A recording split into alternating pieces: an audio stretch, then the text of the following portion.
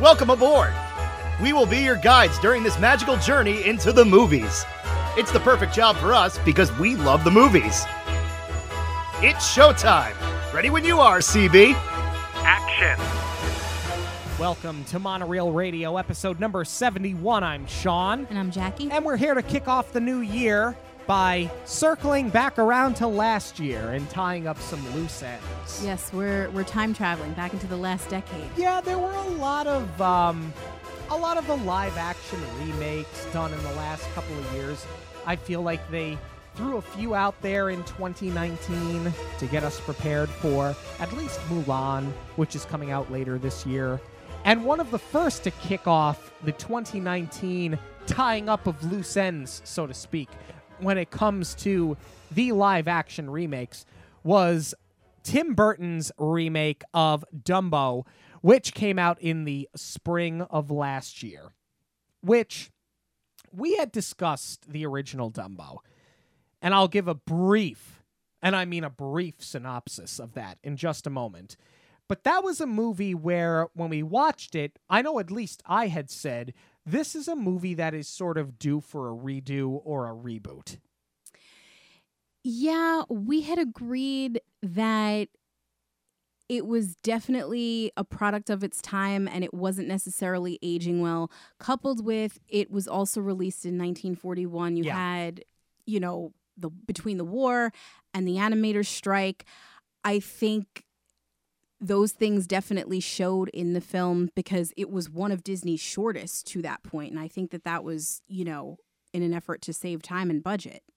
Yeah, I mean, the movie really only has a running time of about an hour. And when we watched the original and when we did our review back on episode number 31, I had said that I thought the movie was much longer than it ran, although it really did only run at about an hour.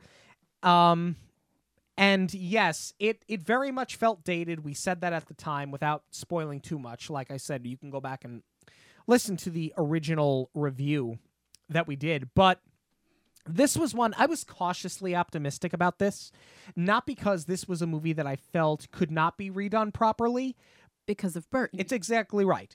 Tim Burton, regardless of what he says, has a style. He says he doesn't. He's full of crap. He absolutely does. And I was not sure that his style would translate to this film. See, and the whole time I was Team Big Fish because I absolutely love that movie. I think it's one of Tim Burton's best and most underrated works. And because it's so fantastical, I thought if he applied that here to Dumbo, that Dumbo really had some great potential. And then we did a compare and contrast of the Alice in Wonderland remake. Right. And it actually had me really, really nervous for what he was going to do to Dumbo. So I was back and forth the entire time. But this is kind of something different for us because anytime we've done a compare and contrast, it's always been in succession of each other. So we haven't watched the animated Dumbo in quite a while. It's been, almost a year since we did that review. So without it being fresh in our minds, it'll kind of be interesting to really just address this film for what it is. Yeah. I think my big fear with this film was that Burton was going to go gothic whimsy like he does, and it was going to be more like an episode of American Horror Story Freak Show that had a flying elephant than it was an actual remake of Dumbo, if that makes any sense whatsoever. Yeah, no, I definitely see the potential for American Horror Story with it. I mean, the trailer didn't make it look that way, but you still do get that Burton darkness peppered in. But before we get too far ahead of ourselves, why don't we recap the original Dumbo and then we'll go through this one to see how it compares. Very briefly, in the original Dumbo, you see the traveling circus. They travel by train. You see the storks come and deliver the babies to the animals that are traveling on the train. And you see that Mrs. Jumbo has her little baby Jumbo. And he has his big ears, and he is picked on and made fun of by the other animals in the circus, and he is put into a clown act. And eventually the mother is deemed to be mad when in reality she's just defending her baby against some children that are picking on it, and they are separated. It's at that point that Timothy Mouse, who is sort of he's dressed like the ringleader of the circus. I suppose he's the ringleader of the animals, if you're trying to make this brief. He takes a liking to Dumbo. He sees that Dumbo has the ability to fly with his ears, but he only does it if he's holding a feather. And the movie concludes with Dumbo, as a part of a clown act, flying and giving the circus some credibility, leading to Dumbo and his mother getting their own train car and living happily ever after. I mean, that is literally, in short, the brief, and it's brief, synopsis of Dumbo. But other than the crows, other than a few other things in that movie, that's it. There's not an awful lot of substance to that movie, and I think when we reviewed it, I said that was the easiest plot I would ever have to give in the history of this program, and up to this point in time, I have yet to find something that easy. Yeah, it was short. And it's not just because it's a shorter film. It's, it's a pretty simple story. Right. So to pick up where we left off, because the fact of the matter is, Dumbo 2019 basically picks up where Dumbo 1941 leaves off. Yeah, it's almost like it's not quite what they did with Winnie the Pooh and Christopher Robin, because you do see Christopher Robin grown up and then he goes back to revisit his childhood. But it's almost like the original Dumbo is crammed into like the first 20 minutes of this film, and then Burton goes off on a tangent.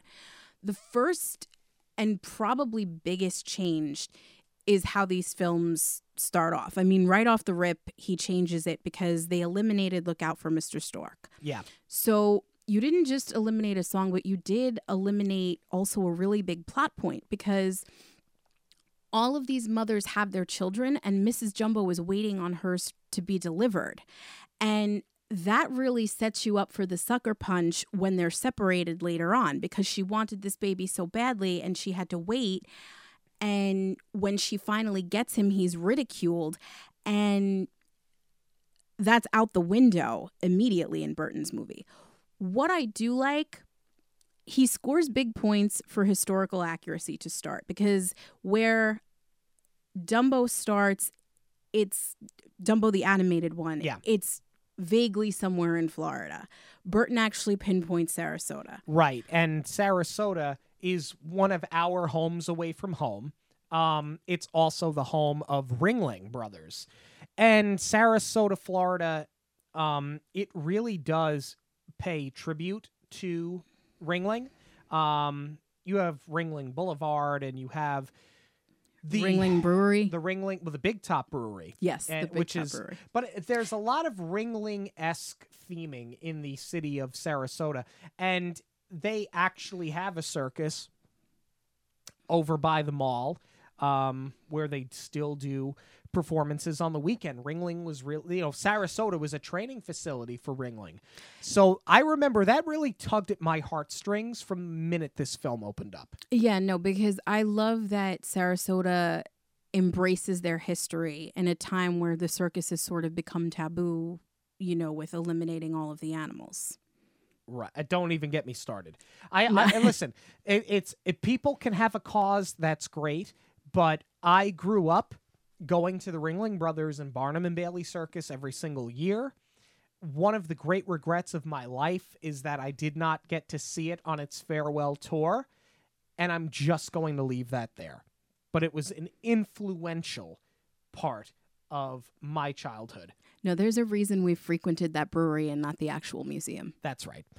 One day, maybe someday. But brewery first. Let's get you feeling good, yeah. And then we'll go to the museum. And then we'll go to the museum. Anyway, it starts off in Sarasota, and instead of Look Out for Mr. Stork, Tim Burton chooses to start with Casey Jr. They don't do the full musical number It's just the underscore by Danny Elfman, who scored this, as usual, in any Tim Burton movie. But he doesn't have a style, Jack. But I love Danny Elfman. Oh, yeah. And I love what he did with the arrangements. But he doesn't have a style. We've already ripped on Burton for his... So I would not rip on him so much if he would just admit, yep, I use the same actors, yep, I have a style. Be Kevin Smith. There's nothing wrong with that. Admitting that you have a style and that you have an inner circle. Right, because it has served you well for 35 years. That is why people want to go and see your films. That's right. If Beetlejuice didn't look like Beetlejuice does, I wouldn't care so much. He won't do it. I don't know why, but he won't do it. Well, anyway, I appreciate the fact that there's a bunch of Easter eggs in this scene where in animated Dumbo, the train was, I think it was WDP for Walt Disney Pictures. In here, the train has the number 41 on it because that's the year that Dumbo came out. And they also, speaking of Burton's non-style, he's got the big, Mayor of Nightmare Before Christmas grin. That's what it reminds me of. On the face of the train, yeah. It's subtle. It's a Burton, but it's not like a creepy, it's just whimsical. It's not like creepy whimsy. Yes. So I like that they do that. Coupled with just scoring it as Casey Jr., I like that we had the music because it's reminiscent of what we know, obviously, but I like that they didn't do the full song because I feel like that would have cheapened it. So I think it was very much of the time. It captures the energy. Danny DeVito's, kind of dancing around and he's being the ringleader and he's getting everybody all hyped up. And I think he does sing Casey Jr. coming down to try. But that's the most you get, but it's really all you needed. Yeah, I agree. I think it's a great setup and I think it really captures that, excitement because they're the ones who are doing the traveling, but Dumbo, in the animated, they did a pretty good job of this, but I feel like they do it better in Storybook Circus, where they do create that energy and that excitement for the traveling circus, because that's what it was. There was, when it originated, there was nothing else like it, and especially if you lived in a small town. What else were you doing? It was probably very exciting to have this entire show pop up. Literally pop up. They built the tent. Yeah, I mean, they came in on the train and people would chase it down. It was exciting, like you said. And yes, Danny DeVito as Max Medici, great, out of the gate. Again, he's in that Burton inner circle. We saw him in Batman Returns, which is one of the better Batman movies. Didn't get its respect when it came out, but he was in Big Fish too. So, and eventually we're going to see Michael Keaton. I don't need to, revisit him as Batman. So you're starting to see some familiar faces. But yes, DeVito, out of the gate, excellent. If I have one criticism of this movie, from the jump, way too much CGI. And I'm not just talking about Dumbo. I understand it's a flying elephant.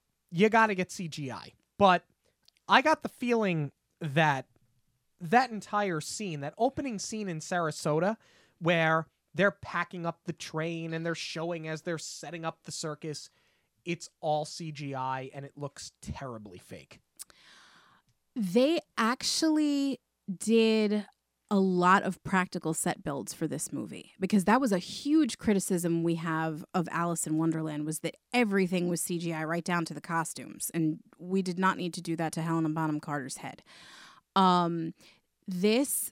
There were a lot of sets, but I think where you get that look is because they were built in front of a green screen. So you're still not going to get that, it's not quite the same as when they did something like Edward Scissorhands and they actually used a neighbor. You're never going to have that again. They converted a whole neighborhood to do Edward Scissorhands. Right. You can go see that in California.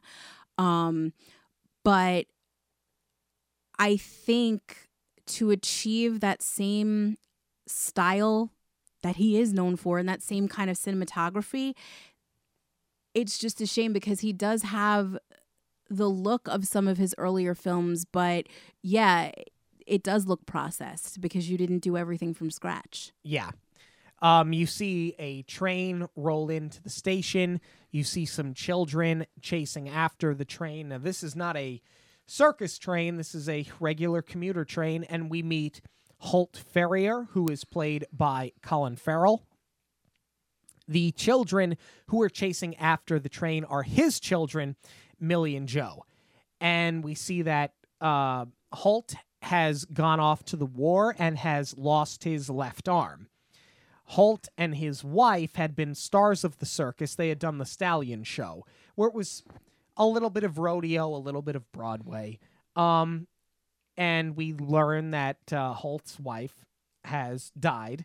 It's Disney, so of course we have a dead parent. Turns out that, as Danny DeVito will later tell us, the influenza hit the circus hard, and she fought very hard to the end, but she was one of the casualties. So you're trying to figure out exactly how Holt and his children will play into the circus moving forward. Because his son Joe is very young. Millie is, I'd say 9 or 10. Old enough where they think she should be learning an act. But she is all about scientific discovery. She wants to be the next Madame Curie. She doesn't want to be a circus performer.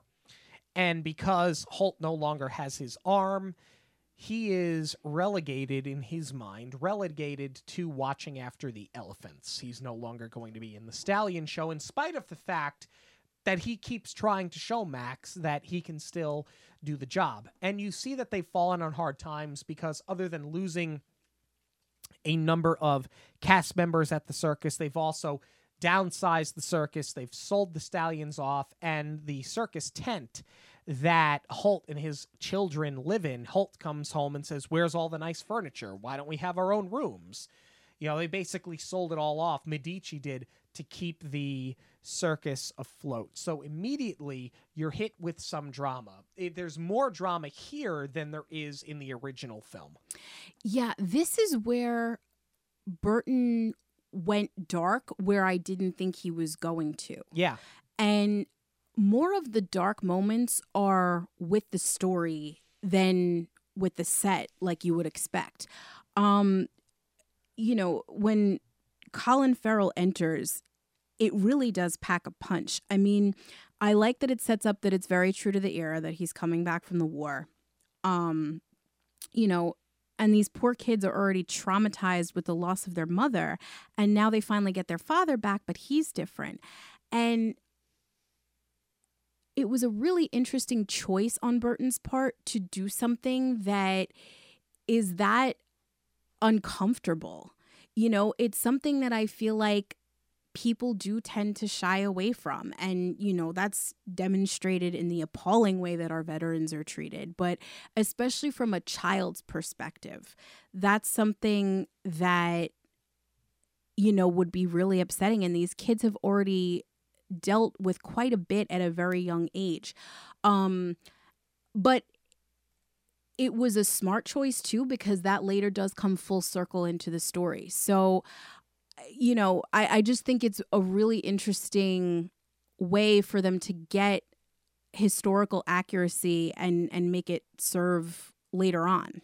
It's a way of turning the film into a tried and true period piece. And that's where Burton accomplishes his goal, and does it swimmingly, by the way. Any change that Burton has made that I will eventually be critical of, and let's not mix signals. I don't hate Tim Burton. I've never hated Tim Burton. It's just that I'm kind of getting tired of Tim Burton being Tim Burton. We're also products of the 90s. We've said it a million times on this show, is that, we were raised on Batman and Beetlejuice and Edward Scissorhands, and, it's not quite the same anymore, and nothing is ever going to be like those things. And Nightmare, too. There were also times where he tries to jam Tim Burton into films and scenarios where it's not appropriate. In this case, him making it a period piece, in spite of the fact that the colors are very pale and a lot of things are washed out, it works here. And any change that he has made up to this point works because they've also taken the voice away from the animal. remember, in the original Dumbo, there's very little, other than the ringleader, there's very little communication human to human. It's all animal to animal. I like the fact that this is a human film and that the animals are not talking with CGI lips. I would agree with you there, but this is where he also did make some really smart choices in the setup as well, because Mrs. Jumbo in the original animated has one speaking line when she names him, and that's it. Dumbo has no speaking lines. So this isn't like a case of like what Favreau did with Jungle Book and The Lion King, where those are full-blown animations where the animals are talking and they do have to carry it. This does have a little bit of wiggle room because your main character never talks. So I think it was definitely a smart choice to introduce the children because they have to give Dumbo a voice. Right. Instead of going with a Timothy Mouse who was Dumbo's voice throughout. The only thing that I don't like is that the kids don't champion Dumbo the same way that Timothy does throughout the film. The kids have like their own set of problems. So this is still a story about finding your inner strength, but it becomes more about embracing what makes you different rather than standing up for yourself like in the animated one, because you lose that whole bullying storyline as well.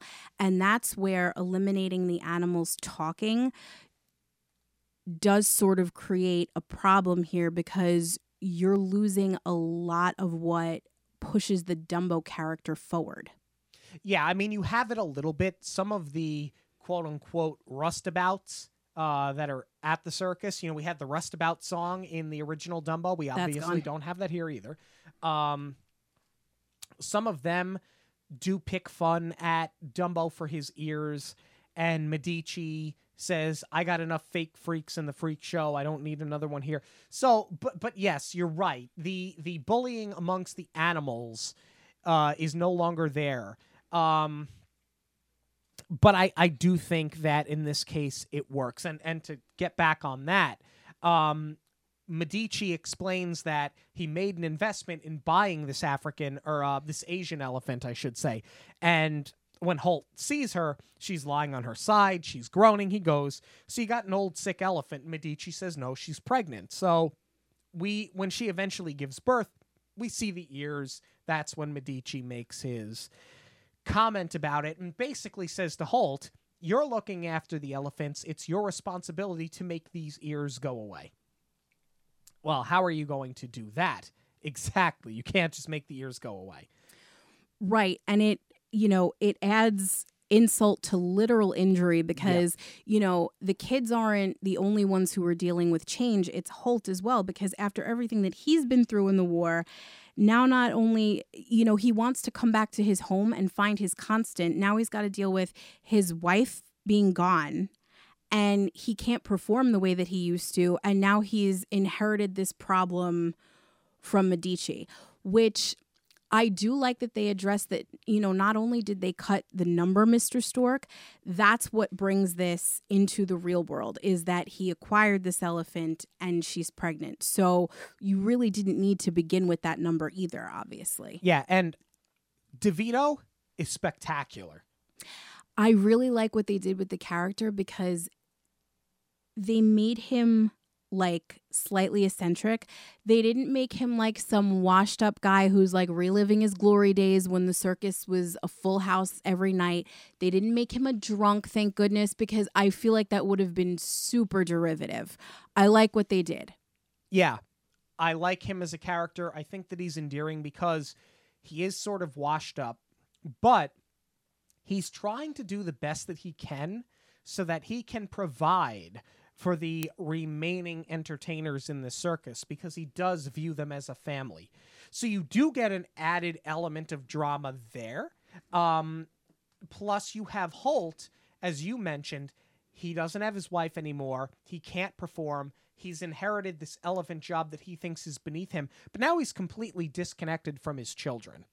So there's added drama throughout, and that's where Burton succeeded in expanding on the original story of Dumbo. At least that's how I took it when I saw it the first time. Absolutely. No, I think that there's a great setup here, but this is where the film really starts to deviate from the original. Because what I think a lot of people forget about the original is it takes almost the entire film for him to fly. Yeah, he flies one time.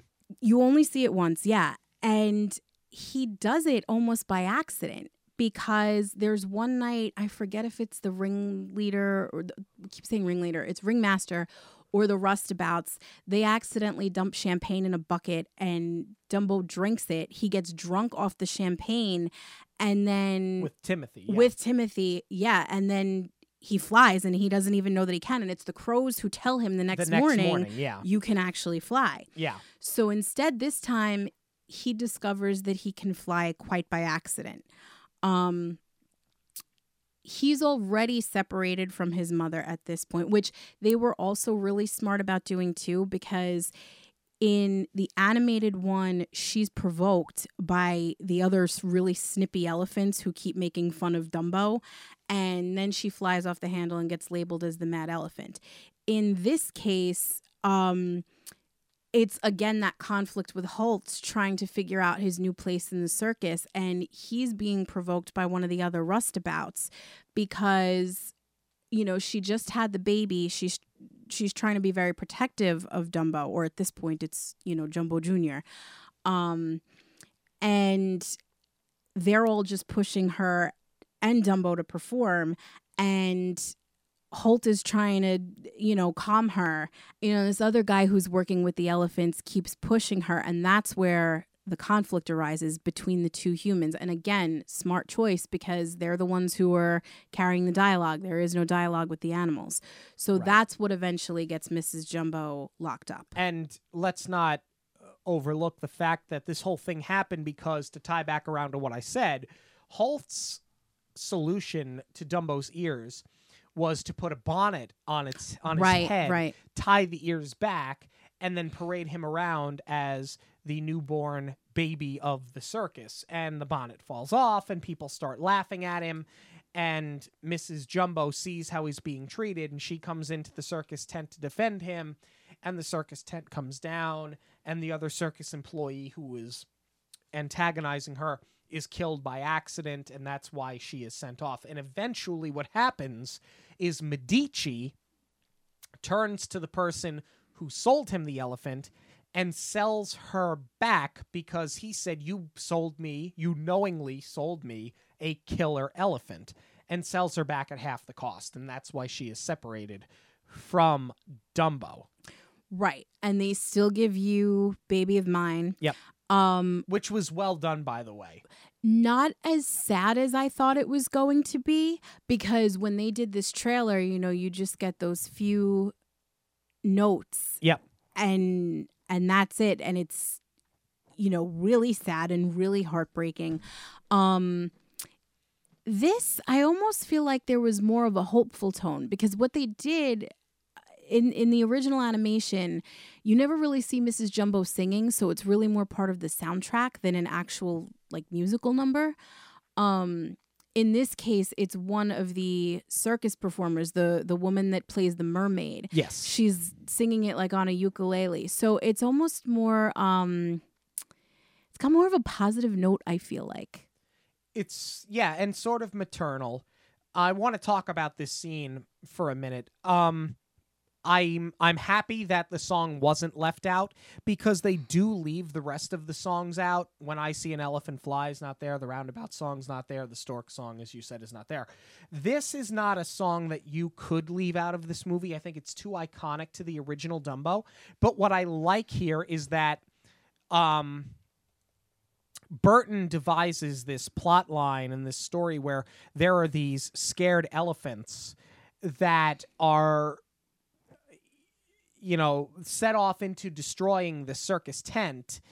And you have to do that because they don't have voices. They can't tease Dumbo or Baby Jumbo up to this point in time. So I like that this has happened. What I don't like, though, is Rufus is the name of the circus employee or the rustabout that antagonizes Holt, antagonizes Mrs. Jumbo, but it's a completely unmotivated behavior.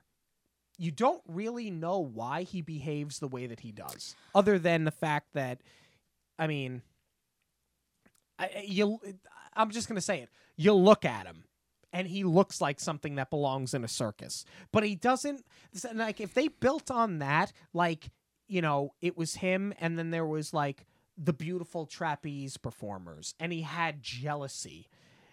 You know what I'm saying? Does that make sense to you? Like, he's ghoulish in form, and I could understand if they wanted to build a story around that, but he's sort of just ghoulish, and he's a villain for the purpose of being one. Well, they sort of allude to it because he does take a couple of digs about how he can no longer ride the horses. And he gives him a hard time immediately as soon as Holt starts working with the elephants, and he's taking digs about his arm and, you know, that he can no longer ride. Like, you know, the poor guy's been through enough. Leave him alone. So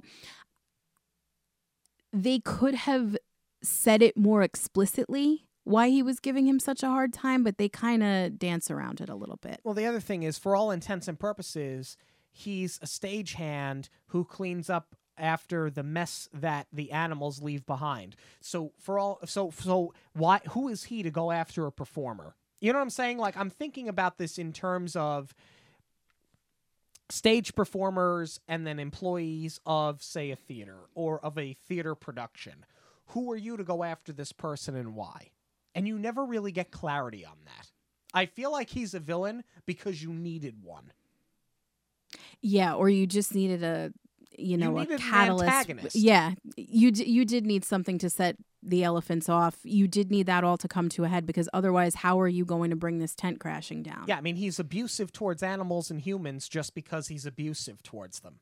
It never really gets fleshed out as to why. No, and I could even see if he bullies Dumbo a little bit more because of the ears. Then you're still sticking to that original story. But at the same time, I do kind of appreciate that they did cause an issue, though, because this has to be about the humans. This has to be about their conflict. Right. And, you know, it does raise the stakes because now the circus is literally crashing down.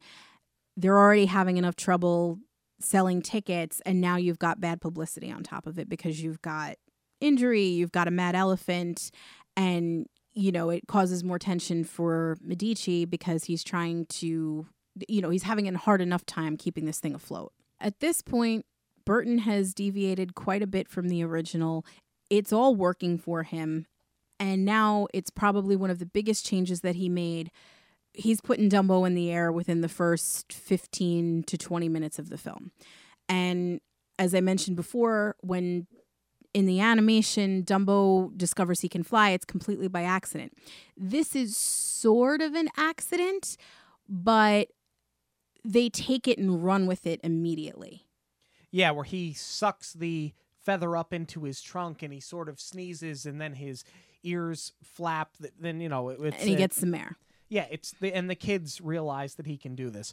It's by accident, but I think we all sort of knew that this was going to happen early in the film. Because in the trailer, they show him flying quite a bit, but it does work for this film because, you know, the circus is falling apart and now here's your gimmick. Yeah, here's your savior. Which he does do. The media catches it catches the media's attention, I should say. And you get Vanderveer, who is a big entertainment mogul from New York. He has his dreamland, and he catches wind of this flying elephant. So he leaves New York to go to... were they in Arkansas? I don't remember where they were. Somewhere in Middle America at this point. They go and they find Medici. He brings Colette, his trapeze artist, played by accessory. Yeah, exactly. Played by Ava Green. And Vanderveer is played by Vanderveer. played by Michael Keaton. Remember, Burton doesn't have a style. I'm going to keep saying that, and I will always say that until he admits it. And it's fine. Just do what Kevin Smith does and say it's fine. But We're not going to judge you if you say, yeah, I got a style. I like Twisted Trees and Michael Keaton. I'd say, so do I. Keep it coming. But we've said it on the show before. We have seen his work on display, and from when he was a child, he was drawing these things. It is a style, because this is what you've drawn consistently since you were like 3 years old. So I agree with you there. Just embrace it. But I also think his head is a weird place, and whatever's in it is just coming out in whatever form it's in. You think it's a weird place? No. It is a weird place. Fair. But I think it's just kind of what you see is what you get. I mean, look at his hair. Yeah, well, he doesn't care. He combs his hair with a balloon. But Vanderveer comes in and basically says to Medici, I want to make you a partner. This is his way of... he's buying Dumbo. That's the thing. He doesn't care about the other entertainers. He doesn't care about Medici, but he wants the flying elephant. But he tells Medici, I'll make you a partner and give your entire staff a home. Again, and this is where the character choices that they made for Medici were really smart because, you know, he's not trying to sell these people out. He does want to make sure, you know, he even says this is a family and he wants to make sure they're all taken care of. And he knows the potential for this to go awry now that big money is backing him. Right. And Michael Keaton wants to bring them, as he says, Dead River. Because you can't understand a damn word Michael Keaton says in half of his dialogue. Yeah, there's a lot of mumble. And, like, not in the Beetlejuicy way, where there's so many side conversations and he's just being, like, completely gross and, you know... And sort of eccentric. Yeah, embracing it, but, like, on the side, quietly. Yeah, not like, here's what we're going to do. We're going to do like this, babe. Exactly. No, it's just he mumbles through most of his dialogue. And... that's not Michael Keaton, who is an extraordinarily talented actor, but I literally cannot understand half of what he says in this movie. No, and I love all this later career stuff that Keaton is doing where he's taken on a lot of these villainous roles. Every time he's knocked it out of the park, whether it's been in, okay, not that Birdman was like a villain, but... you know, he was the villain in RoboCop. Then he did that other movie where he was the founder of McDonald's, where I always forget the name of that movie. Yeah, okay. Which is horrible. Yeah, and he kind of plays both sides. Yeah, he's not supposed to be the villain, but he's a very conflicted character. And now he's a scumbag businessman. Exactly. He's a shyster. And in this one, he's a shyster too, because he's got the big smile on his... And I wonder, and I really hope this is not what was done, but, you know, there's a lot of parallels to draw from this Dreamland thing. I really wonder if this is how Burton saw Walt Disney, who, you know, even though he worked as a Disney animator for a short period of time, it was after Walt's lifetime. I don't think he ever met the man. I would love to know, it's Tim Burton. I would love to know where in Tim Burton's mind Vanderveer is anything like Walt Disney. I get it in terms of Dreamland that he built for himself with the amusement park and the entertainment. Yes, I see the parallels. And you see a nod to the Carousel of Progress. That's all well and good. But Walt Disney was able to articulate anything that was on his mind. Vanderveer sounds at times like Farmer Fran from The Waterboy. That's problematic. If you're trying to parody, for a lack of a better term, one of the most influential human beings that ever walked the face of God's green earth, as Walt Disney was, you could not have swung and missed any worse than you did if you think that's how you interpret what Walt Disney was. I'm not saying that's what he was trying to do, but I agree with you. There are parodies between Disneyland, Disney World, the World's Fair, and what you see here in Dreamland.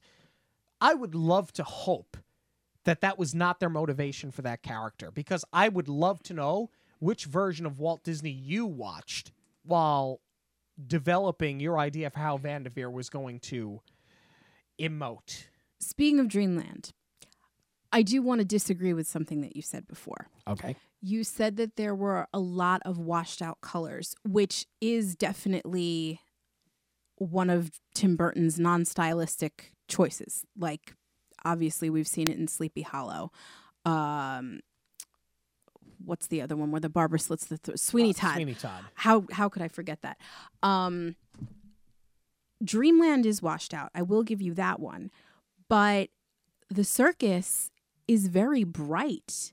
So I think that was a very smart stylistic choice, albeit on the nose, to, you know, sort of create this dark and dreary place, because you know that Medici has now unintentionally sold out his people. It's supposed to create that foreboding sense of not being able to trust Vanderveer, because at this point, he's still got the smile plastered on his face. I think, yeah, it's the commercialism. I disagree, though, because if you look at those clowns, obviously white faces, very, pale faces, very dark lipstick, very dark makeup. They have the spirals on their knees. Right, but that's once you get to Dreamland.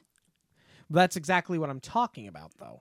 Yeah, no, I agree with you. Dreamland is washed out, but I don't think the whole film is washed out. I'm saying they intentionally made Dreamland more washed out, and the actual circus, when it's still under Medici's control, when it's still traveling, is very bright. I think a lot of it looks sun-bleached, which I suppose is their artistic way of saying that the upkeep on the tents and on the train cars is not as active as it would be on, say, a Ringling Brothers thing. If they had their traveling circus coming through town. I do think that I think that the costumes are very beautiful, but I think it's the same middle America that we've seen portrayed in other Burton films. Aside from being washed out, there are a lot of things that stand out about Dreamland to me. Obviously, there's a lot of parallels to Disney in that it looks like Tomorrowland. I think it was also supposed to pull from that era of maybe like Coney Island and the boardwalk, because there's definitely a boardwalk there. Yep. But to me, it looks like this weird amalgamation of like Disney meets Prohibition era Atlantic City, which are two things that I never thought would be together. I also think that when they added Nightmare Land, of course you had to have Nightmare Land, because you found a way to put a twisted tree in the Dumbo movie. I understand it's supposed to be a freak show,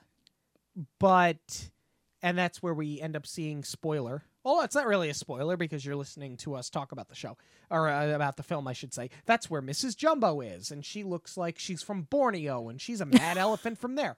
That's where she ended up. Nightmare Land. And I remember just kind of rolling my eyes going, oh, yes. It's completely unsurprising. It's unsurprising. It's Burton-esque.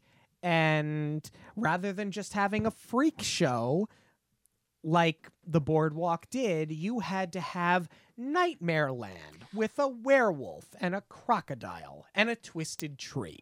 I'm really surprised that that's not where he put Medici's circus, because eventually he does tell Medici to get rid of it. After he promised to employ them all, he was like, yeah, but I never said for how long. I'm surprised he didn't make them the freak show at Nightmare Island.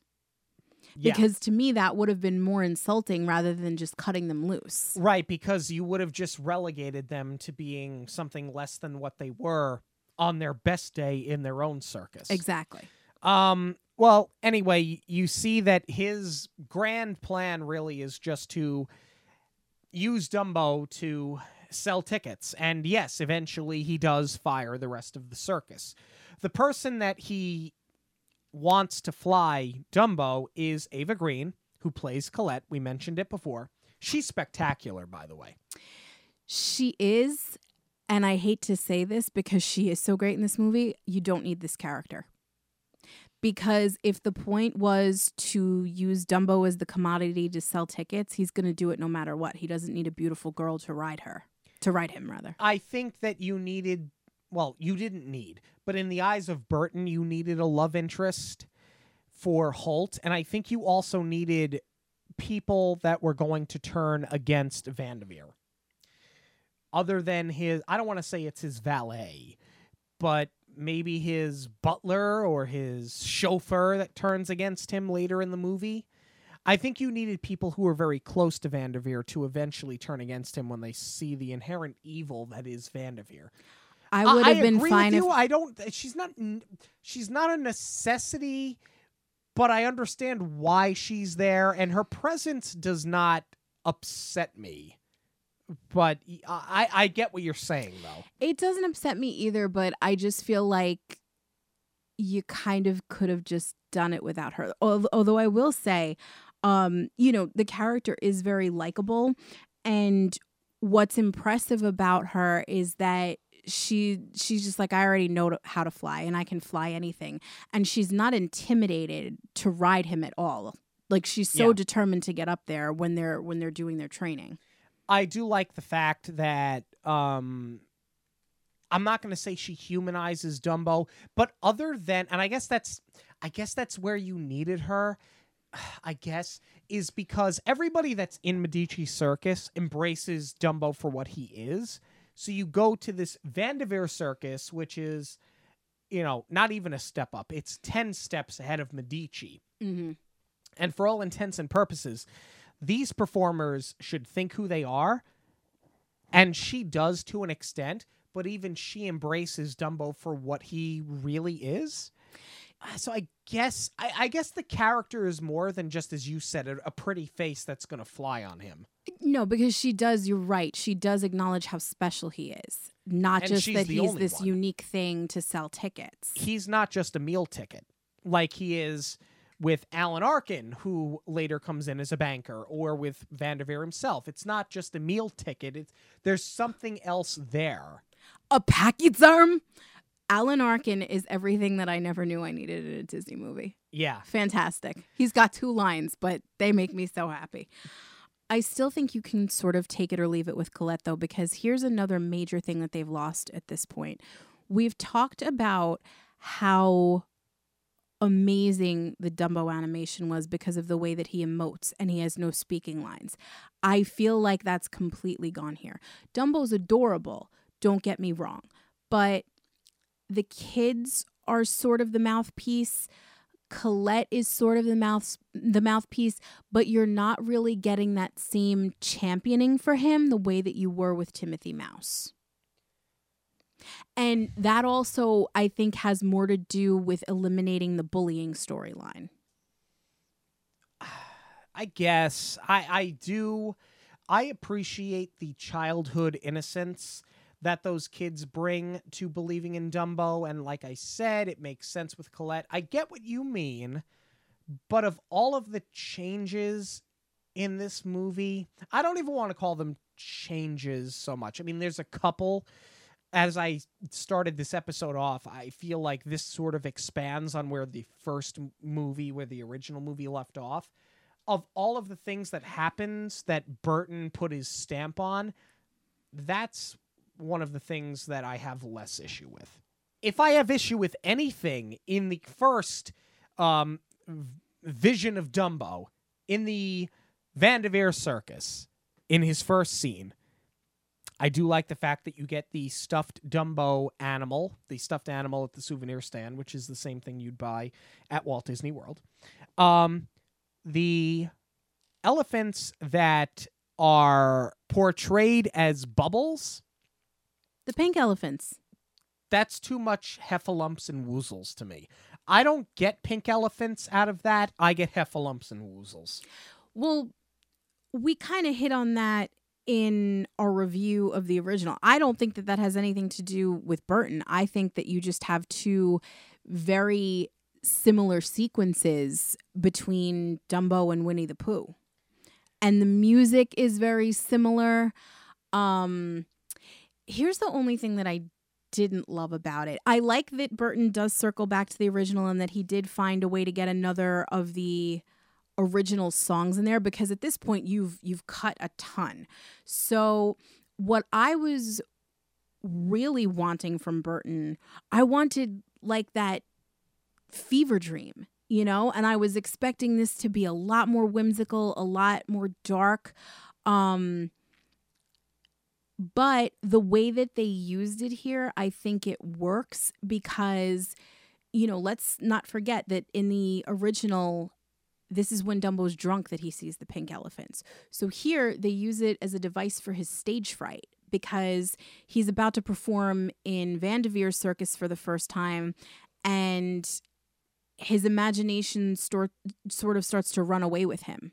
They're there. The pink elephants are actually there as bubbles, but they start to morph in his mind.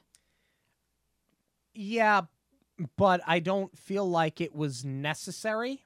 If you can't make the pink elephants work because you're not getting the baby elephant intoxicated, which is not something I thought I'd ever say out loud in my life, yet here we are, that you didn't necessarily need it.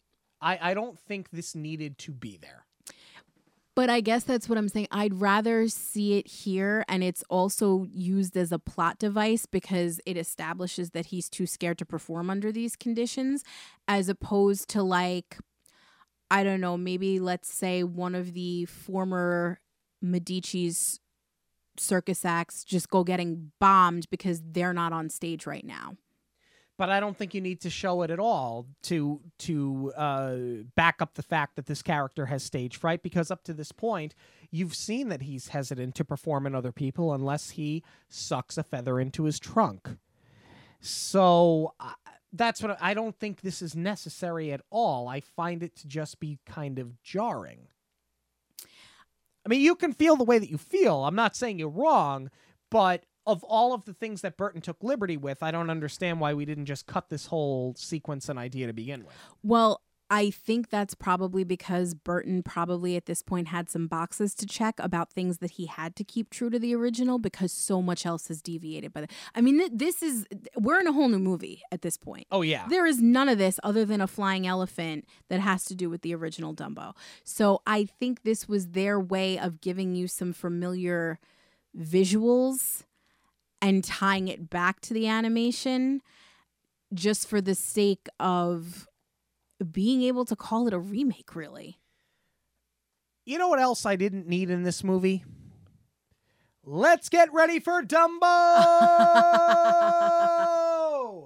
When Michael Ushry came on the screen, I said, oh God, no. And it's not that I don't like Michael Ushry, but I just knew where that was going, and we didn't need it.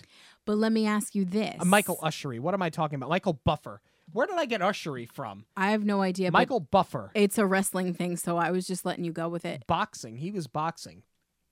I don't know what. That Michael Buffer. I thought he was Michael Ushry. I don't know why. Well, anyway, it doesn't matter. Michael Buffer. I needed a buffer for Michael Buffer. This was not necessary. Let me ask you something, though. Yeah. Would you have preferred Danny DeVito to come and do that in the Michael Buffer voice? I don't think it needed to be done at all. But I'm saying at least they got him to do it. Of course they got him to do it. What else is he doing? Michael Buffer. At this point, Michael Buffer is a Michael Buffer parody, and that's the problem. Michael Buffer was known for doing the Let's Get Ready to Rumble thing in the 80s and the 90s, and has since become a caricature of his own catchphrase, because that's how he makes money. You didn't need it here. This is plastic cheese, the worst kind of cheese. This is the Kraft single that you take out of the peel paper with the wax. You don't know where it came from. It has an expiration date 11 years from now, and you slap it on a cheeseburger, and it doesn't melt properly, and they sell it at McDonald's. That's what this is. let's get ready for Dumbo. You didn't need it. It wasn't necessary. And what's worse than happening one time is that it happens twice. Yeah. This doesn't just happen once. It happens multiple times in this movie. Right, because they do the first one where he's got the stage fright, and then the next performance, it's the, okay, you better deliver. Yeah. But now he knows his mother's there because he's heard the call. He's heard the call. He has seen Mrs. Jumbo. And at this point, the Medici cast has found out that they're getting pink slipped. So, to get back at Vanderveer, even Colette, who has grown disillusioned with him, has decided that since they're all going to be out of jobs anyway, they will help baby Dumbo, and Mrs. Jumbo escape together so that they can live happily ever after. And they devise a plan where Holt will cut a hole in the circus tent, and during the act, Dumbo will fly out of the hole, reconvene with his mother, and there's a lot of drama in between where Vanderveer catches on to what they're doing, he and his henchmen, and they try to stop them, and the Medici entertainers go to Nightmare Island, and they stop them from taking Mrs. Jumbo away because they're going to go sell her and kill her. Again, They create a diversion. Yeah. But they got their comeuppance. They did, which was fine. And the long and the short of this is that basically Dreamland is destroyed. It Literally catches crashes and fire, burns. It catches and burns, and That's what they do. They sneak up to the tower. They cut all the lights out while they're trying to sneak. And that's it. The cages open up so they can get her out. And then Vanderveer gets wind of what's going on. He turns it back on. And they're like, no, don't do it all at once. You're going to short it. yeah. And then he shorts it and they everything shorts catches on it fire. anyway. And then you see the people of the Carousel of Progress burning. Yeah, and the end of the movie is a mess, and eventually Dumbo and his mother go back to Asia, I suppose, or wherever it is that they are from, because we know they're Asian elephants, but we don't know where they go. They just go back to the jungle, It looks straight out of Favreau's Jungle Book watering hole. which is supposed to be that's Indian, I think. I think that was India, though. Well, It looks like the exact same thing. here's the thing. You want to make a political statement, and I don't like to get into politics on this show, and I miss the Ringling Brothers and Barnum and Bailey Circus desperately. This was the proper way, in my opinion, to make a statement.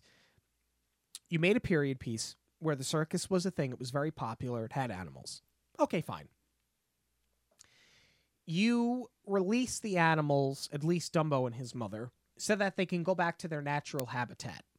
You're not on a soapbox. It wasn't preachy, but you made your statement about releasing these elephants out of the circus back into their natural element. They did it the right way. They absolutely did. And everybody does get a happy ending. But the end of this movie and the chaos that happens at the end of this movie is absolute rubbish. It's way too much. I understand, again, you want Vanderveer to have his comeuppance. You want him to lose Dreamland. You want it to burn down. But for all that happened, it's just badly embellished here. Again, I'm wondering if this is in Burton's mind, his way of like taking it out on Disney to see everything like crash and burn. Although supposedly he's a fan of amusement parks.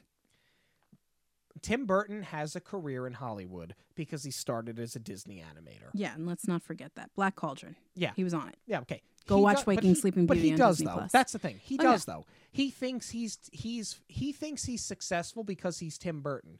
There's a lot of truth in that, but without having that company on your resume, nobody gives a crap about you or your weird drawings from when you were a 6-year-old. I'm just saying. Here's where I think they missed a lot of opportunity to tie this up at the end. Especially, they could have maybe done it in such a way where it didn't have to be so exaggerated with everything burning. Because that's the thing. They do get Mrs. Jumbo out. they get Dumbo reunited with her, and they're about to put them on a boat to go back to their homeland, wherever it is they're going. And then Dumbo, the kids are supposed to be there. They realize the kids are missing. Dumbo goes back into the burning tent to save them. Okay, we escalated. It's very dramatic.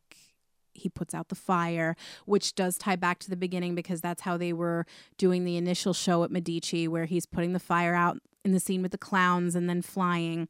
So it definitely comes full circle in that regard. But I feel like, okay, I like how they utilized the circus performers from Medici Circus, and they did give them their chance to shine. But I feel like I would have liked to see a couple things happen. Maybe, because you've cast them aside as circus freaks, maybe like embracing what makes them different and using that. They kind of did it, but like not enough. Like the mermaid is singing, okay, fine.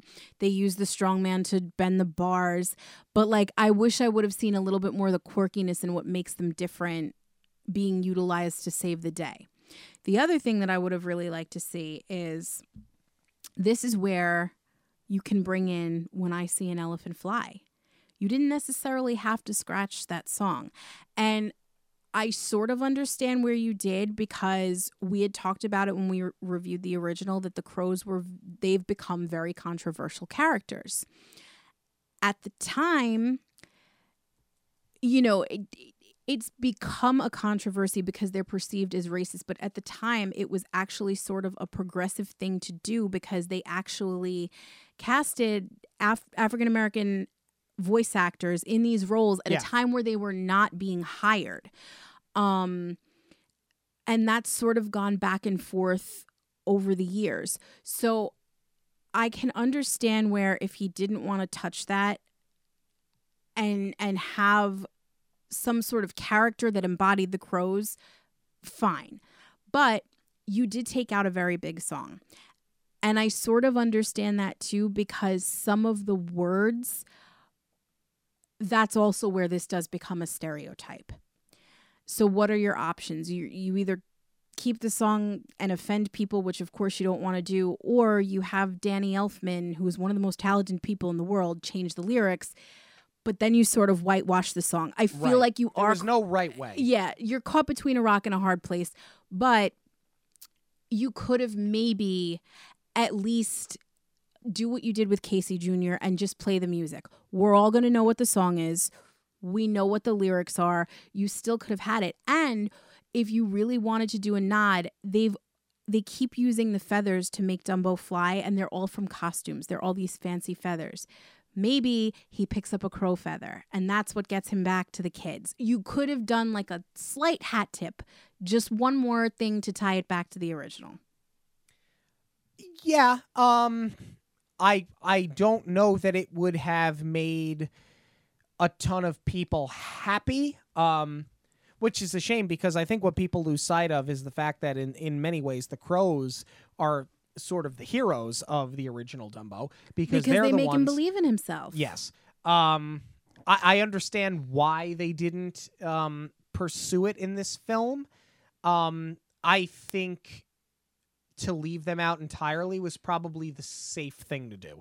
And I think given the controversy that is the Crows, as we sit here now in the year 2020, when the movie came out was 2019, I don't think you had any alternative other than to play it safe. So I kind of get it. No, and that goes back to what I said before about the pink elephants. You've axed so many big songs at this point. You had to tie something back. So if that was Burton's out on this one by doing something less controversial and still doing something faithful to the original, I kind of feel like that scene makes even more sense now with the pink elephants. I think in conclusion, we had said that this was a movie that could stand to be remade. I think that the movie falls apart in the second half. I think that the story that Burton told and the changes that he made, getting through the original version of Dumbo as we knew it, as it translated to this film, he knocked that out of the park. I didn't mind the introduction of Vanderveer, but I felt like as soon as Vanderveer entered the movie, that's where it fell apart. I said it before. Michael Keaton's lines are garbled. He swallows a lot of his words.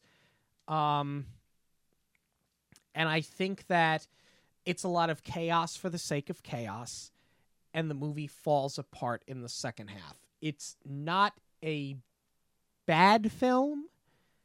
It's not a good film. It's just something that's there. I appreciate that you stand by what you said, because you did say that in the monorail in a minute as well. My opinion has actually changed, and I disagree with you. The more I watch this film, the more I enjoy it for what it is, actually. And not just because Burton addressed a lot of the issues with the original. I think that, yes, he does almost make a completely different film. I think it's fair to say that this is more based on Dumbo than a straight remake. Exactly. So if you take that out of it and look at what's here and standing on its own, I think he actually tells a pretty good full circle story, because it is about embracing what makes you different. And that doesn't just apply to Dumbo here. It also applies to Holt, because now he's figured out his new place in the world with the hand that he was dealt with.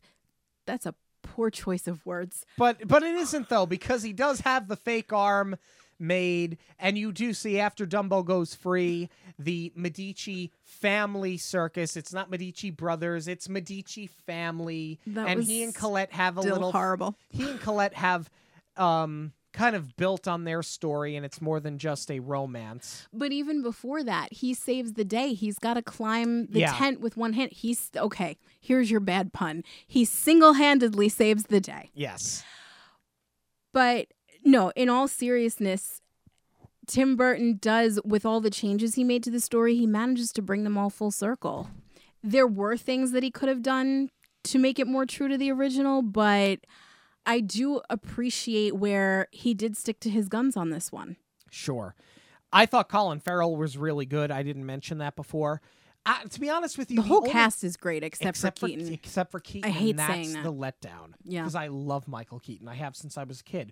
But we're interested in knowing what you have to say about the 2019 live-action remake of Dumbo. You can let us know on Twitter, Instagram, and Facebook at Monorail Radio, or you can send us an email, monorailradio@gmail.com. We're going to get to news in just a moment, but first, a quick break. If you're thinking of taking a Disney trip this year, whether it's Walt Disney World in Florida, Disneyland in California, a Disney cruise, or Aulani in Hawaii, get in touch with me for a free quote. I would love to help you plan a trip for you and your family. Or even if you've already booked, reach out. I want to help get you the best deal possible. You can contact me on any of the Monorail Radio social media outlets, or shoot me an email at j.zolezzi, that's Zolezzi, at magicalvacationplanner.com. Some Disney Plus news this week. More Disney Plus news. Because I think it's going to be a very Disney Plus year. I think we said that a couple of weeks ago. They only have 7 theatrical releases this year, only which 7. Which a lot of studios would kill for that. Right. But in comparison, yeah. When you think about 2018, that was the year of the remake. I mean, you had Aladdin, Lion King, Dumbo. No, that was last year. But then before that, it was Christopher Robin and Wreck-It Ralph, or was that Incredibles? There was a lot. The last 2 years are completely jumbled in my mind, but there were a ton of sequels and remakes. In the last 2 years. Yeah. So comparatively, you know what it was? 7's not a lot. 2018 was a big lead up for Marvel for the MCU. That's it. Yeah, that's it. Well, anyway, you have Timothy Failure, Mistakes Were Made. That was announced. I don't know what this is, other than it's based on books, and it has a huge budget. For a Disney Plus movie, over $40 million. Wow. They have invested in this. I guess it's YA. I don't know. I don't know anything about this. I don't even know if it's YA. It might be middle grade. I've never heard of this. But what caught my eye is that the tagline is "Mistakes are made," and you say that quite often. I see a kid on a Segway being followed by a polar bear. That to me is fairly interesting. I mean, I'll watch it. It can't be any worse than Wrinkle in Time. I don't know what Artemis Fowl is going to be. That comes out later this year. That's one of the very few theatrical releases. But I can see where Disney is going to attach themselves to more of these things, because you've seen where, well, Twilight was its own thing. That was a global phenomenon. Really, but Harry Potter is what did it. Harry Potter, Ready Player One, these movies did well. And I guess Disney's jumping on the bandwagon, but I kind of like that they're doing this as a straight-to-streaming thing. Well, I mean, think about it. Disney's source material has always been books. It's just that I think they're out of fairy tales. I also think they've exhausted everything that... I mean, they've gone back... They were working... Frozen was something that Disney was working on during his lifetime. It wasn't Frozen. It was... I forget what it was called. The Ice Queen, I think. Yeah. So really, if you've exhausted all of his ideas and the fairy tales, what else are you going to do? We also know that these studios, as you have pointed out many times, like to attach themselves to franchises. And I think because the MCU has come to a close for now, and because Star Wars has come to a close for now, other than The Mandalorian, they have to get something else to attach themselves to. That has a built-in audience. And that's what this is. But I think it's probably smart to go right to the streaming service. I know nothing about this. I know nothing about these books. But based on what I have seen, which is a poster, as crazy as this sounds, to me, it makes sense to go right to the streaming service. Like The Odd Life of Timothy Green, I think we saw it once. And I think to myself, would that have worked better as a Disney Plus film rather than a theatrical run? Yes, probably. It probably would have. But to be fair, we got The Mandalorian. I think that's more an adult series. Okay, High School Musical, the series is out now. I think that's really for everyone, because I think there's enough there that kids will enjoy. Teeters the line. But now the people that grew up with High School Musical are older, so they'll appreciate the Degrassi drama that's going on. So I think if this is something that's geared towards younger kids, like, yes, they still have Disney Channel, but you probably do want to give them a little bit more original content on Disney Plus. Let us know what you guys have to say. Are you excited for this? Do you care about it? Can you explain to us what it is? On Twitter, Instagram, and Facebook at Monorail Radio. Email monorailradio@gmail.com. Thank you guys so much for joining us this weekend, every week here on Monorail Radio. And don't forget, make sure that you share the podcast if you love the episode, or if you have friends or family that would be into listening to our review of Dumbo or any review that we have done on Monorail Radio. Also, don't forget that you can leave us a review on Facebook or on your podcast platform of choice. Follow us on the social media. Hit that subscribe button on your podcast platform of choice or on your podcast app. For Jackie, I'm Sean. Have a magical week, everyone.